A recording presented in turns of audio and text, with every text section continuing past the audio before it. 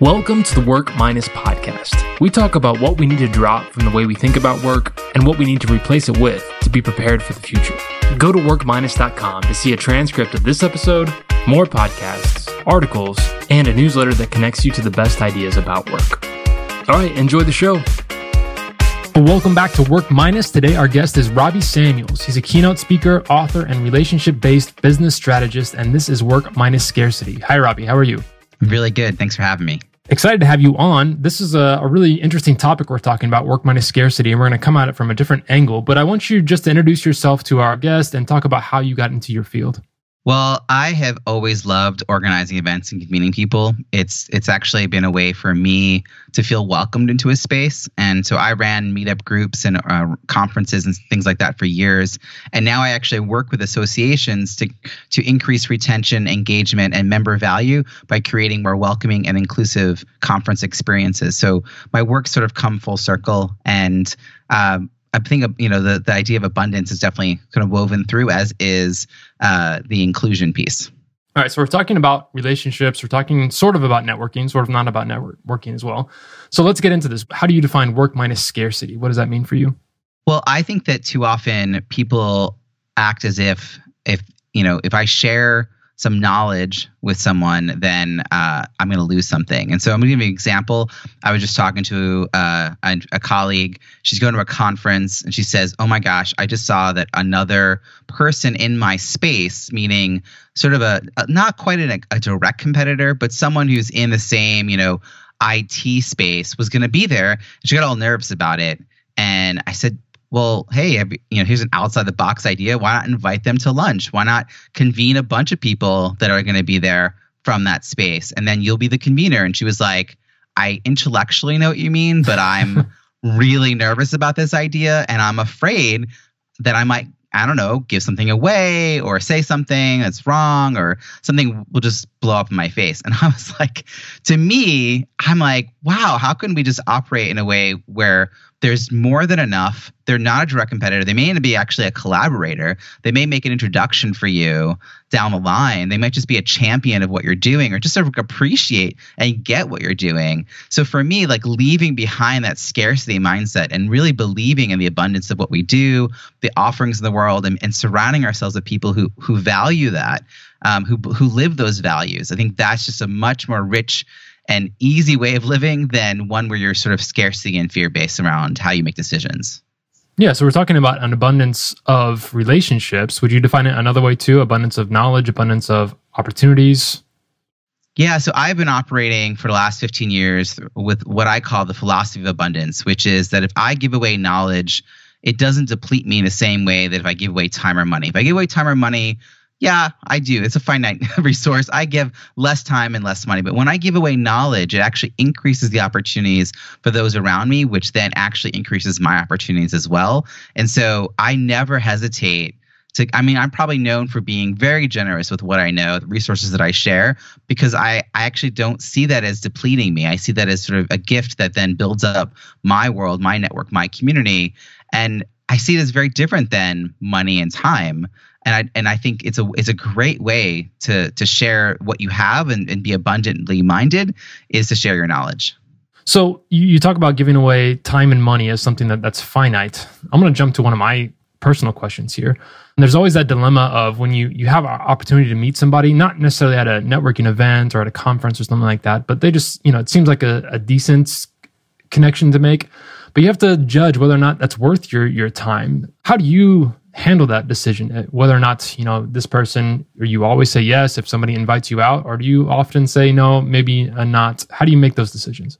It's a great question. And years ago, I used to spend a lot of time meeting people for coffee and letting them quote unquote pick my brain, which is a phrase I think we should all just leave behind in the 80s. So nowadays, because we have the ability to meet online, I have a scheduling software that makes booking a time with me really easy. And so if I don't know exactly why the person is reaching out, if it's more of that, I want to pick your brain, I'd love to buy you a cup of coffee, I have a link for a 20-minute chat. And it's usually I prefer a video chat because then I do feel like I get to know them, but it could be a phone call. And even if they live local to me, I still make that the suggestion as opposed to meeting up in person, because then it's 20 minutes of my time.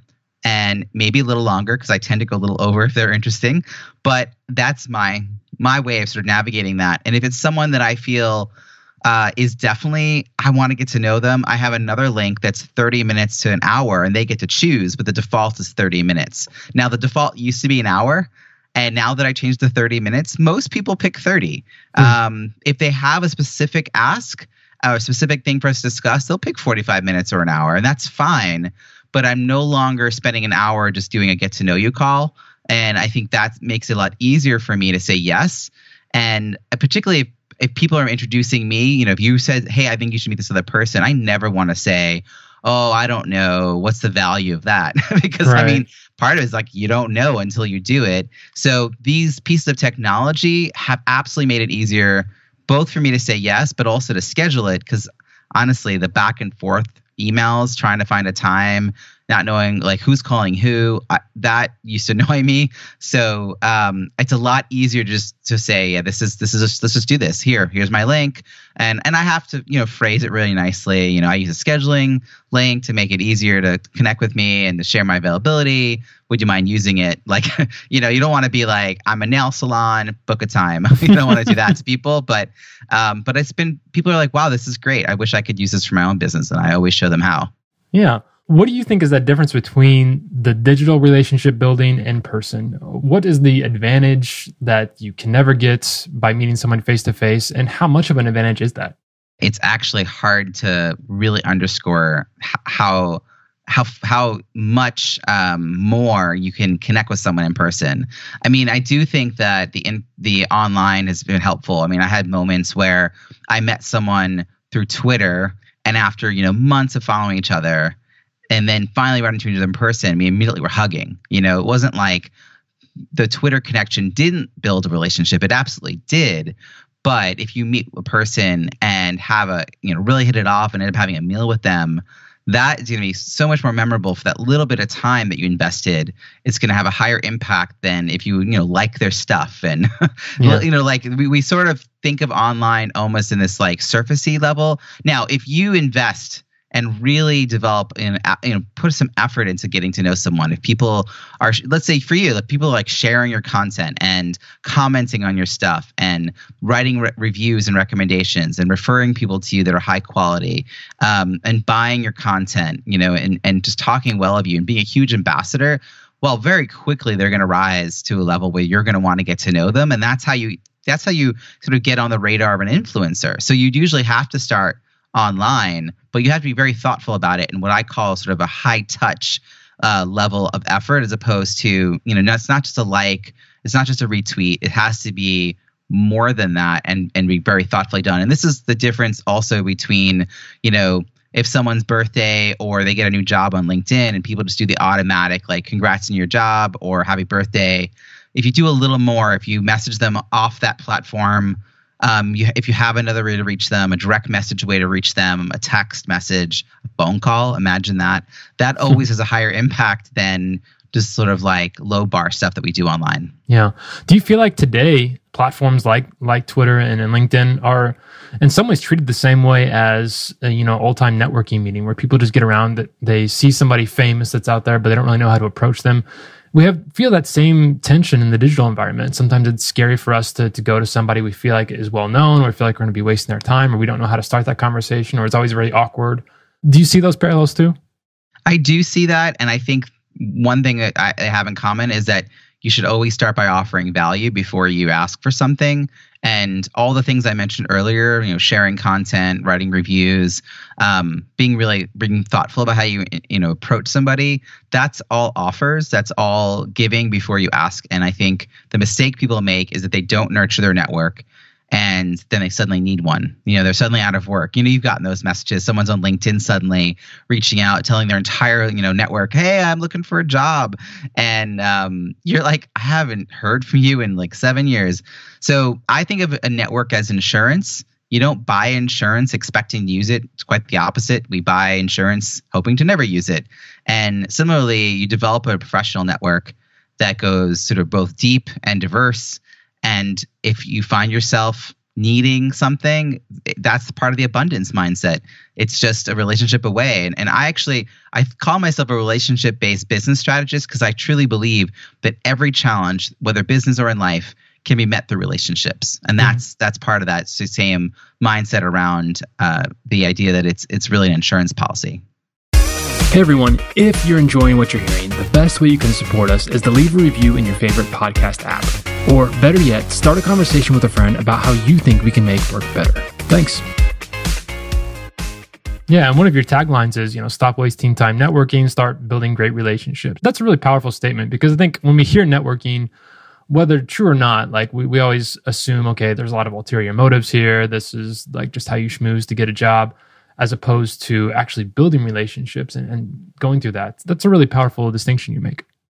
Yeah, I do think that networking gets a bad rap, and it's even been verified that people, there's a Harvard study that says people feel that networking, it makes them feel dirty.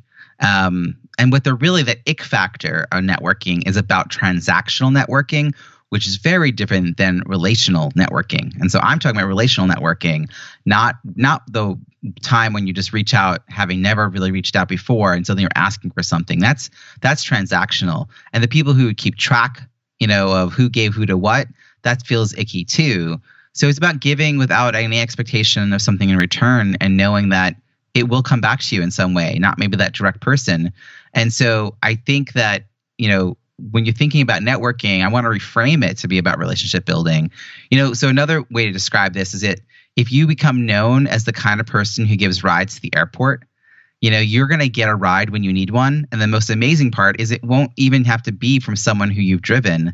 People will just know, they'll be like, wow, you're known. Like, you're the kind of person who always helps out. I want to help you, even though you haven't helped me directly. Like, that's the abundance of being that person who's always giving, as opposed to keeping score or, only reaching out when you need something. Yeah. I feel like for a lot of people, the reason that they don't nurture their relationships, especially those outside of their company, is just because they get too busy. You have lots of stuff to do at work. You're there Monday through Friday. You're doing your work, and then all of a sudden it's the weekend. You don't want to spend time thinking about work stuff, so you just ignore it. You push it off. So what are some ideas for people who are in that situation where they enjoy their work? They feel like, okay, I don't really need a network right now because I don't need a job. Like, what is the impetus for them to get out there and really find those extra things to do to build relationships outside of their company?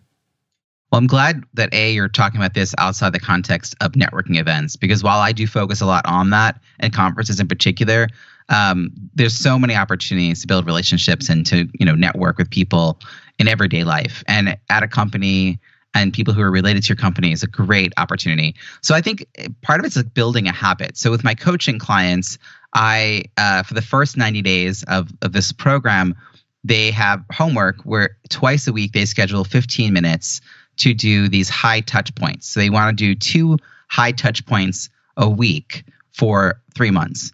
By the end of that 3 months, they no longer really have to schedule it because now it's become a habit. They're in the mode that they look for the reasons to do this, and as soon as they see an opportunity, they just do it.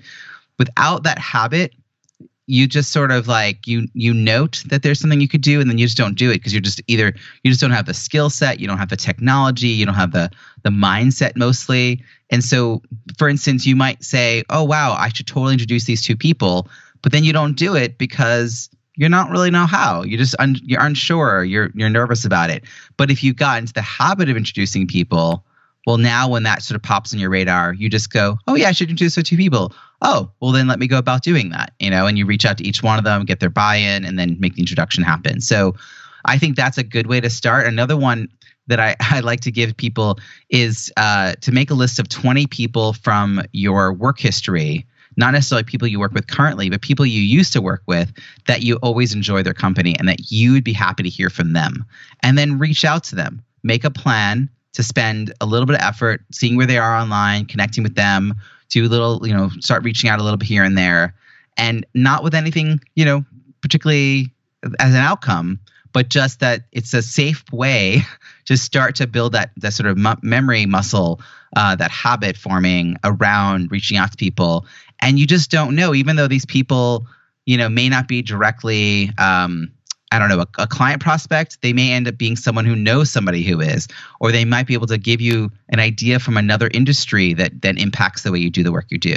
But more than anything, they believe in you, they trust you, right? Know, like, and trust is what we're all trying to get to. And if they already know, like, and trust you, why not start there, sharing with them like what you're up to, listening to what they're up to. So I think those two things would be a good way in if it's something you've been sort of out of the habit of doing. Yeah, those are great. And I like the idea. It's like, if I think about it, I don't have to schedule to go to a networking event. Like you said, I can just find a friend that I haven't met with in a while, or find somebody else and just meet, and then meet somebody after that. Like, it can just keep going on in these one-on-one relationships. That really does a great job.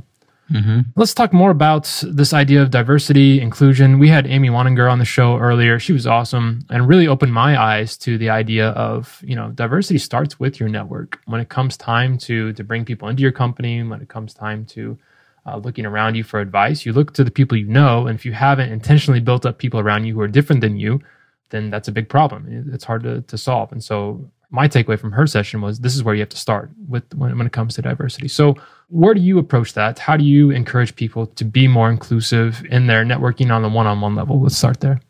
Well, I just want to say one that I agree with Amy. She's great and her book's great. And I think that first you have to answer, well, why is it important to have a diverse network?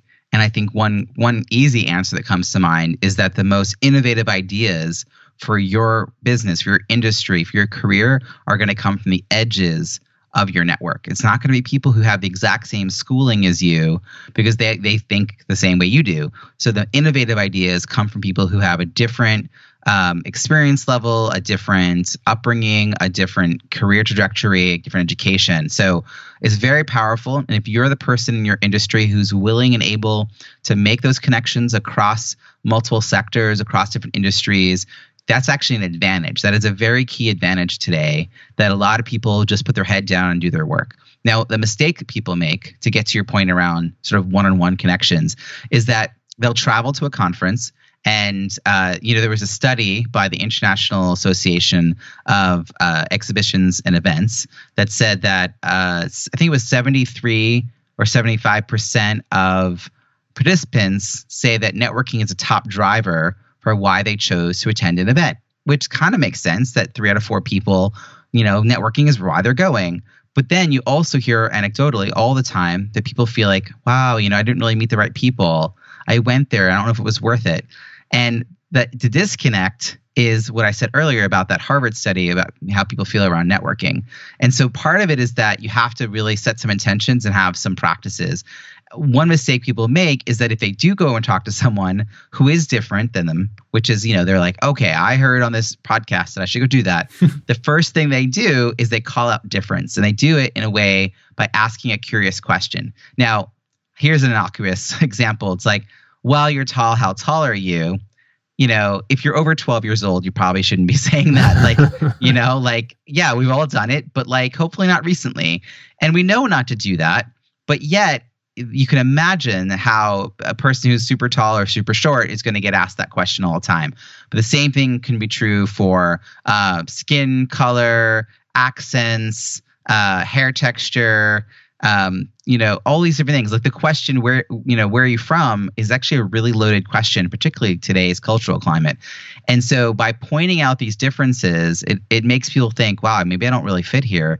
Maybe I don't belong. And it makes them feel othered, which is the opposite of being welcomed. So, and also on a very simple level, you're not very memorable if you say the thing that everyone always says to them. So I met someone the other day whose last name is Wee, W-E-E. Mm-hmm. And I went, I'm sorry, how do you spell that? And he told me. I went, okay.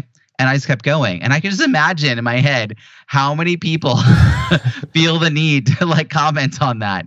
I also met a Ben Franklin, and you just kind of have to go, okay, and eventually I got to know Ben Franklin and have a conversation about how he ended up with his name. But if you ask that question right away, it's really off-putting. And we all have things about ourselves, depending on the situation, that might feel a little more, stand out in ways from the normal crowd in the room, like demographically an outlier.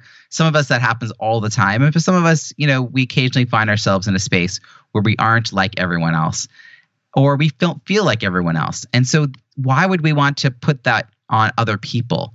And this is sort of what I call the downside to being a unicorn. You think it's all like rainbows, and sunny skies, but it's kind of hard. It's like, oh, you got that horn on your head. Yeah, it's like, wow, can I touch that? Yeah, like a unicorn. I've never met a unicorn. Hey, what's it like to? And I'm an out trans guy, so like on a personal level, that's how I think of it. And coming out in large groups always has felt better for me because people are less likely to give me that knee-jerk response and then, ask the curious question. And, if they do in a one-on-one setting, I just always say, hey, that's why Google is it. You can go ask Google. Which is because they're not really asking about me. They're treating it like, oh, I've never met someone like that, which there's a point in a relationship, when you and I are trading grammar recipes and then all's fair game. Like, if I'm willing to share about me, then you're willing to share about you. That's cool. But in the first 3, 4, 5, 20 minutes, probably want to like hold off on that. And that is a key, I think, to building a more diverse network is not messing up that moment and causing people to feel like, well, gee, that person did not make me feel like I belonged here or like I was welcomed. That's really good stuff. Very powerful. Let's give somebody some advice. If everyone's got a conference they're headed up to, somebody's going to say, I'm an introvert. I don't like meeting people. I don't want to walk up to somebody I don't know. What's just really simple advice you can give to them to help them out? Well, part of it is that it's about preparation. So introverts, you should all rejoice because what I'm about to tell you allows you to do a bunch of work ahead of time and then spend an hour at an event and leave feeling like you've accomplished your goals. I don't know how to spend only an hour. I am an outgoing extrovert, so I stay to the end, and I know how to stack every kind of chair there is because I don't know how to leave. There are people there. I'm going to stay. But it's really about preparation, like why this event in particular? Who are you trying to meet? What information you're hoping to learn? What inspiration you're looking for? What can you offer this space? And then actually writing your draft of your follow-up message, your follow-up email before you go to the event. Now, you're not hitting send. You haven't met anyone yet, but you have this, like, you're really getting clear in your head about what your intentions are, and you've drafted this message, which just makes you so much more sure of who you are and what you're going to bring into this space.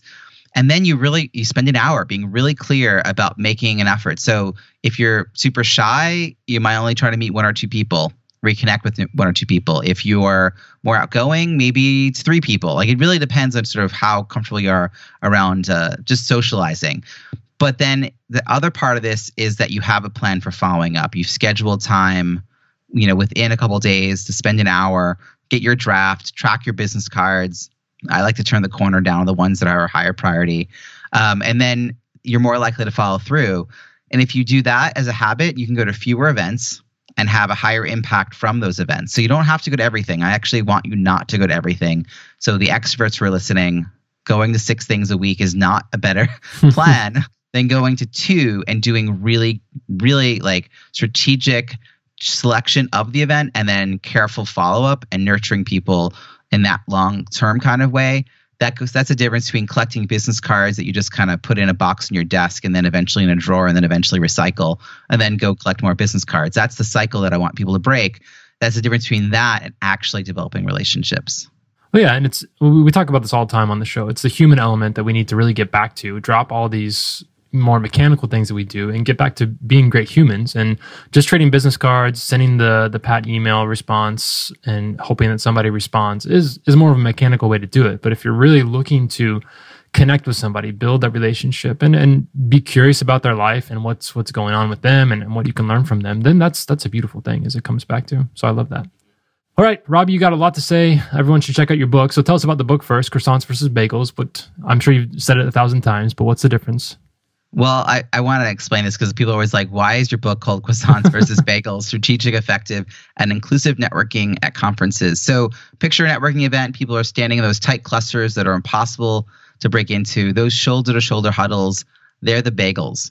And if one person in that circle opens their body language and makes space for others to join, that's the croissant. And so when you're in a space and you're trying to figure out where do I go, don't go stand in the corner. Don't stand on the side of the room, as a wallflower.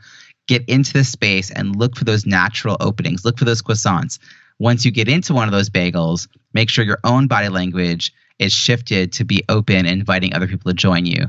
Because actually the easiest, most graceful exit is when you're in a group. When you're in 3 or 4 people, you just kind of say, hey, I've got to go, and you just kind of walk off. It's harder to do that with two people. So if you have open body language, other people will sort of flow in and out of your conversation, and it'll be nice. You'll meet more people. So that's the book. It's available at croissantsvsbagels.com, and there's a bunch of like bonus content there as well. Yeah, lots of good stuff. And then you also have your podcast. Tell us about that. Thank you. The podcast and IG. Are you guys podcast listeners? So the podcast is called On the Schmooze, and that's SCHMOOZE. ontheschmooze.com is the site, and it's been around over 3 years, and I interview talented professionals who've achieved a level of success in their field or industry, and I ask them questions about leadership and networking to kind of gauge, how do they do this? Because no one achieves success on their own, so clearly they've built a network around themselves. Robbie, this has been a lot of fun. I really am taking a lot away personally from this. A lot of the tips you gave about being intentional, thinking about it as relationship building instead of networking is really a good reminder and a good way to move forward in the future of work. So thanks a lot for coming on the show. You're welcome. I have a bonus for your listeners that I'd like to add, which is 10 tips for conference connections. It's a little 3-page download that you can, pull up in your phone and scan before heading into an event. And it's available at robbiesamuels.com/work-. Fantastic. Thanks so much, Robbie. Have a great day. Thanks.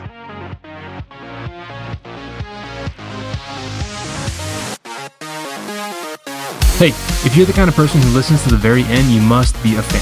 Now, we are building a team of people who really love what we're talking about and want to go deeper. If you want to interact with guests, drive the content of Work-, and give feedback on our work before it goes public, send an email to neil@work-. It's NEIL@work-, and I'll get you connected.